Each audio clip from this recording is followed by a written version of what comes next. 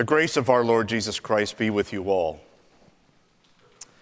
Have you ever wondered to yourself, what is God's purpose for my life? Now, maybe you're thinking as a spouse, you should be loving and caring. Maybe as a parent, to be supportive and help guide and direct your children. And as a child, to be obedient and to learn and to grow. Those are all good purposes. But maybe you see that you have a purpose also outside of your family. For example, as a student, maybe you recognize that your purpose is to learn and to find out what your career path might be. Or as a worker, to be the best you can be in your career. Or as a citizen of the community or our country, maybe you wonder, what role should I play? What purpose does God have for me in those areas of my life? The question really, though, comes down to this. If you recognize what that role is, are you following it or are you fleeing from it? This month we're going to look at the small book of Jonah in the Old Testament. Now, most people, I'm sure, if you ask them, what do you know about Jonah? You would say, oh, that was that guy that was swallowed by that big fish. But there's so much more to Jonah's life and his story as it's recorded for us in the Scriptures. Jonah was trying to see what his purpose was, and God made it very clear to him. But Jonah was running from the Lord. And we're going to ask that question too as we go through that book. Am I running away from the Lord? But we'll get the encouragement that it's time to go back to God. Let me set the stage for you, so to speak, regarding Jonah. He was a prophet in the Old Testament about 780 years before Christ comes into the world. He was a prophet in the northern part of Israel. You see that circle there in the middle of the screen. He and his contemporaries like Isaiah, Hosea, Amos, and Isaiah, they were all busy proclaiming what God wanted them to do to the people, or say to the people of Israel. And that was to come back to God. You see, they had wandered away from God. They had created some alliances with their neighboring nations, and that had brought them great prosperity as a nation. But it left them in poverty with God. And so their mission, their purpose, was to call people back to God.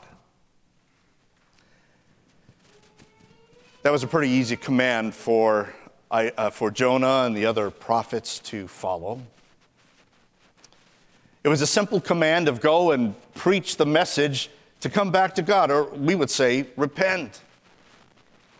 And it was something they wanted to do because this was their fellow countrymen, the fellow people of God. And so they were faithful in proclaiming that message. But now, God comes to Jonah and gives him a new assignment. The word of the Lord came to Jonah, the son of Amittai. Go to the great city of Nineveh and preach against it, because its wickedness has come up before me. Now, you perhaps recall from the map, there we have Israel in the middle and Nineveh way far away. It was one of the capital cities of the Assyrian Empire. Nineveh was a very, very wicked and vile place. They were heathen. They worshiped many gods. They were violent. Not exactly a tourist attraction, especially for the Israelites. And now God tells Jonah he's supposed to go there. They had become so vile in their living that God couldn't stand it anymore. The words in the Hebrew could be translated that the stench of their sin rose up to God. God in the highest heaven, God in all of his glory, who hates sin, couldn't stand the smell of Nineveh. But he didn't call for fire and brimstone to come down on them like he did with Sodom and Gomorrah. No, instead, God demonstrates his faithful grace and is going to send them a prophet to call them back to the true God. It was a clear message that Jonah had to preach. Come back to God.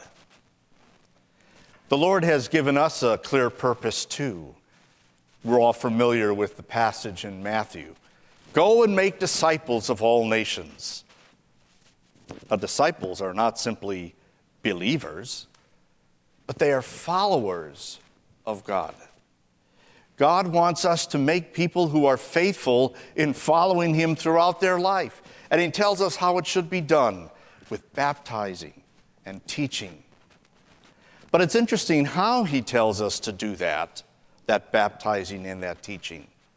We're familiar with the passage where it says, go and make disciples, but the form of that word in the original Greek language really could be translated wherever you go, whatever you're doing, as you are going about life, make disciples.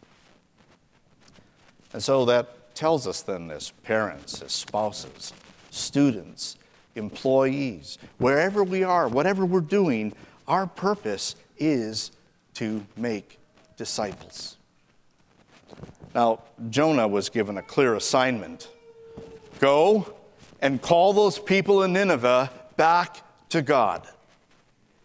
Let's see how he responded. But Jonah ran away from the Lord and headed to Tarshish. He went down to Joppa, where he found a ship bound for that port. After paying the fare, he went aboard and sailed for Tarshish to flee from the Lord. Jonah didn't like his assignment.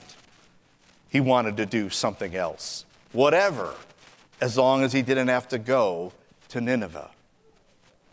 And so, as we see from this map, the way to Nineveh was following that red arrow off to the right, but he instead goes down to Joppa, which was a 2 or 3 day journey, takes out his wallet and gives him his credit card or cash and pays for a ticket to head all the way to Spain, hundreds of miles away. It's pretty clear that he was intent on disobeying God, fleeing, running away. It wasn't like it was just a quick knee-jerk reaction and something later he'd say, oh yeah, I need to go back and do that. No, for days, and with a commitment of laying out money, he was intent on running away from God. Can you imagine? Trying to get away from a God who is all-present, who is all-knowing, who is all-loving? But Jonah thought he could. Now the question might be, why? Why didn't he want to go to Nineveh? Some people say, well, it's because it was such a wicked place. He feared for his life. Might be. But later on in the book, we find out why. He didn't think the people deserved a second chance. That's clearly what God wants. But Jonah had something else in mind. At this point, let's just ask the simple question, do you know what your calling is from God? Sometimes people will refer to their career or whatever activity that they are involved in and really enjoy, and they say, well, that's my calling, to do this or that particular thing, because they really like it, they enjoy it, and they're just very passionate about it. Okay, that could be your calling. But we know also that God gave us very clear directions that our purpose, our calling is to make disciples. Whoever you are, whatever your career is, wherever you are, he wants us to make disciples. Are we following that purpose or fleeing from it? Jonah, no doubt, had a lot of excuses he probably offered. Oh, I just wouldn't do well up there in Nineveh. Somebody else, I'm sure, could go and do just fine. Oh, I had other plans to take this trip. This is really going to mess it up. Some kind of excuses that maybe we offer too. We might say, I don't know how to make disciples. That's not my job. That's the job of the preacher. But God has given that call, that purpose to all of us.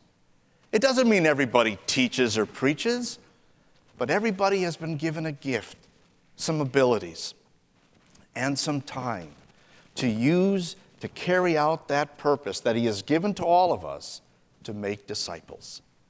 If you're a parent, you make disciples in your home.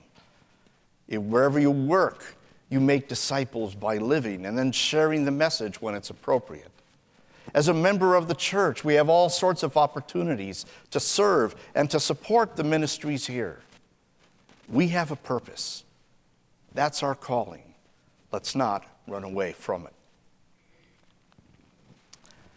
It's clear Jonah was pretty intentional in wanting to flee from that purpose.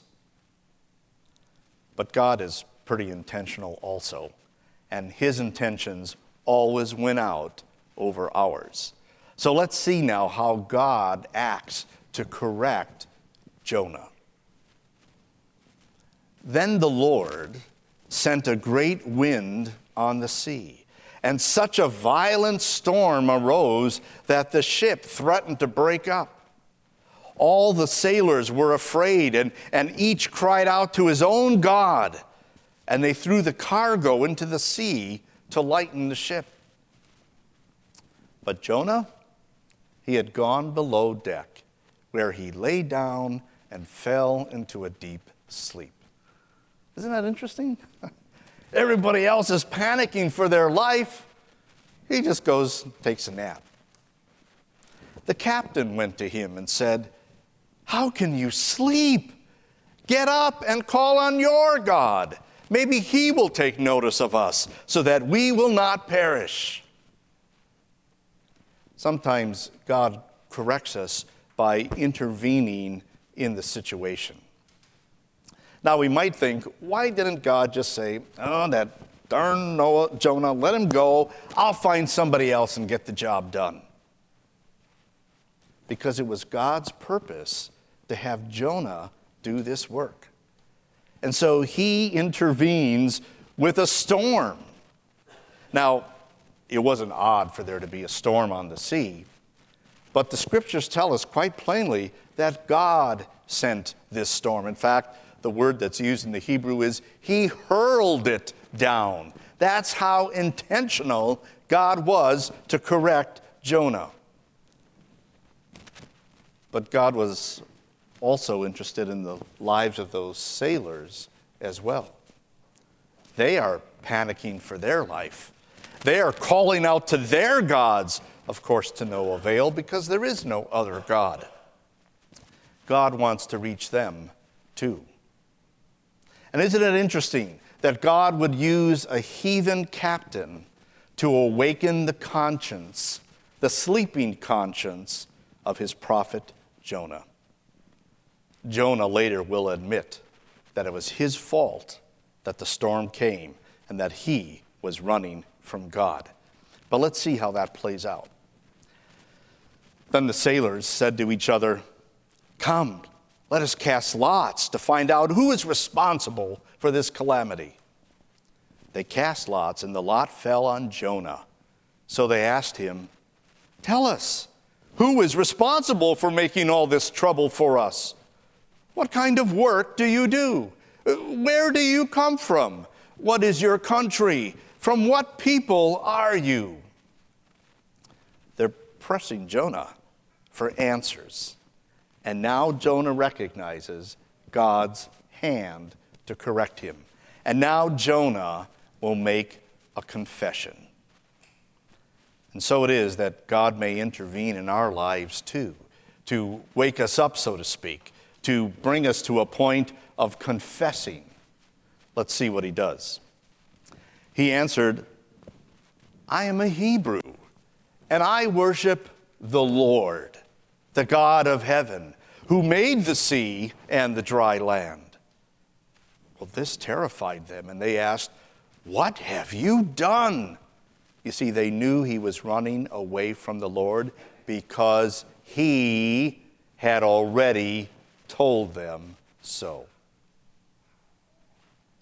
The Lord intervened to bring that confession out, and now he intervenes again.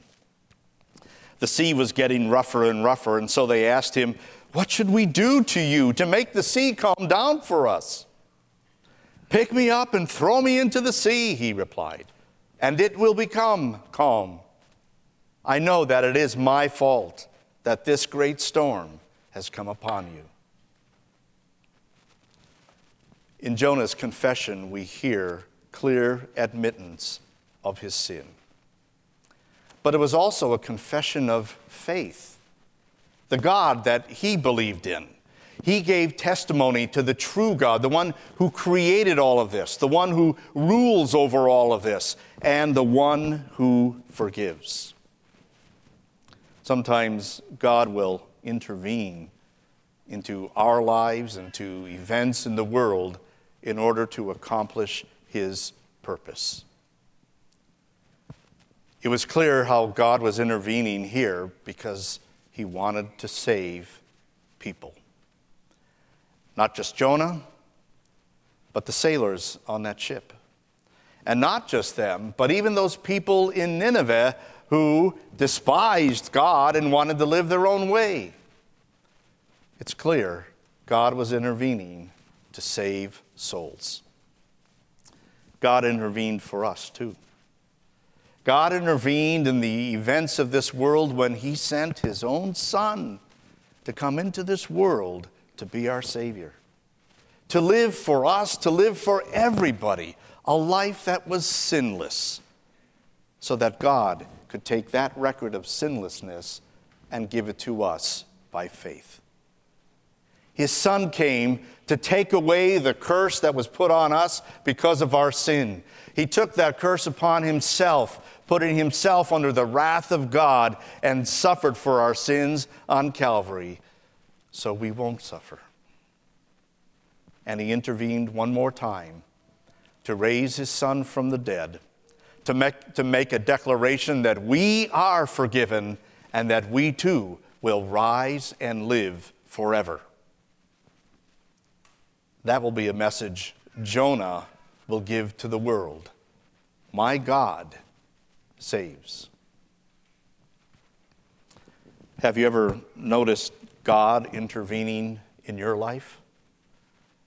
Maybe to call you back to him, or maybe to call you to do something he wants you to do. You know, sometimes we have things happen in our life that we refer to as kind of a wake-up call.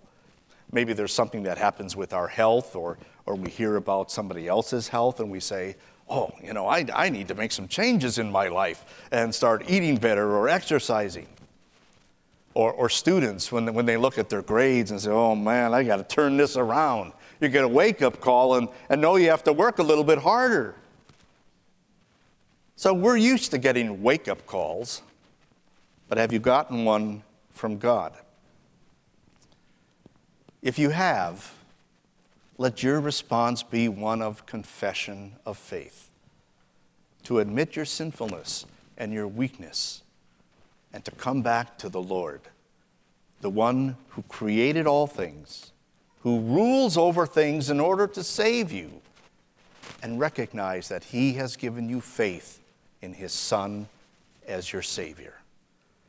Recognize that God is calling you back to him and to follow his will.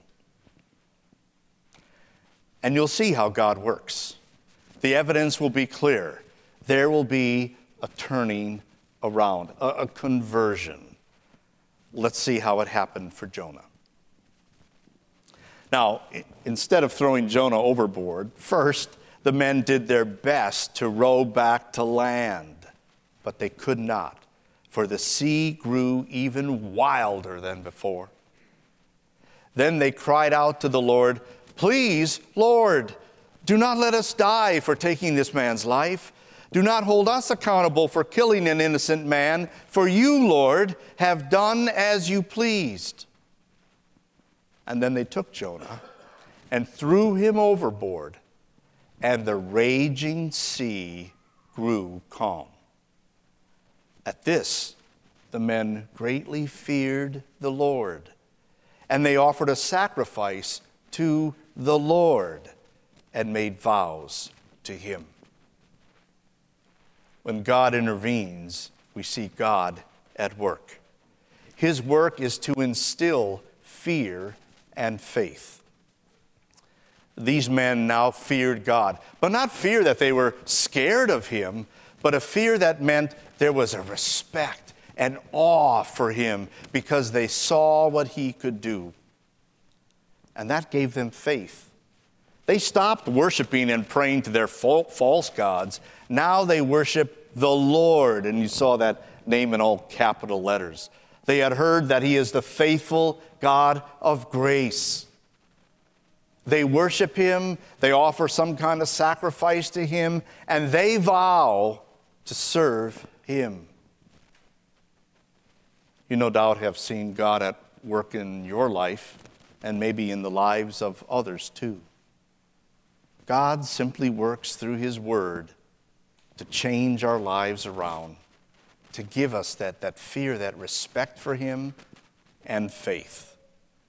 And then it's our turn to do our work, to commit to the calling that he has given us. Follow the Lord. Come back to him and follow him.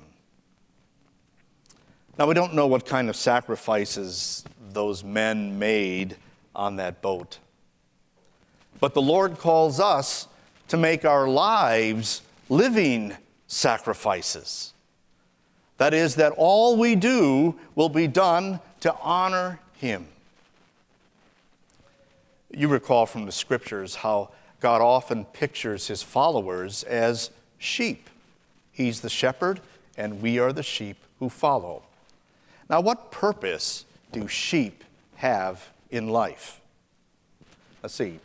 They aren't like guard dogs. You don't have guard sheep. You don't use them to pull big wagons filled with heavy loads. You don't put a saddle on them and ride them like a horse. The purpose for sheep was to give their wool to serve others, and eventually to give their life as a sacrifice in worship to God. And so God is calling us as sheep to give what we have to serve others, to carry out that purpose he has called us to, and ultimately to live our lives as sacrifices to worship him. Is it time for you to come back to God? Is God calling you to change your life, to come and to do something that he wants you to do? Simply listen to his voice. Follow the guiding, the opportunities, the doors he opens before you. Maybe it's time that you have to say no to some things so you can say yes to God things. Maybe it's time to help even though you have plenty of other things to do. Maybe it's time to choose inconvenience over convenience. Maybe it's time to listen and to care rather than thinking of just yourself. Maybe it's time just to come back to God. Amen.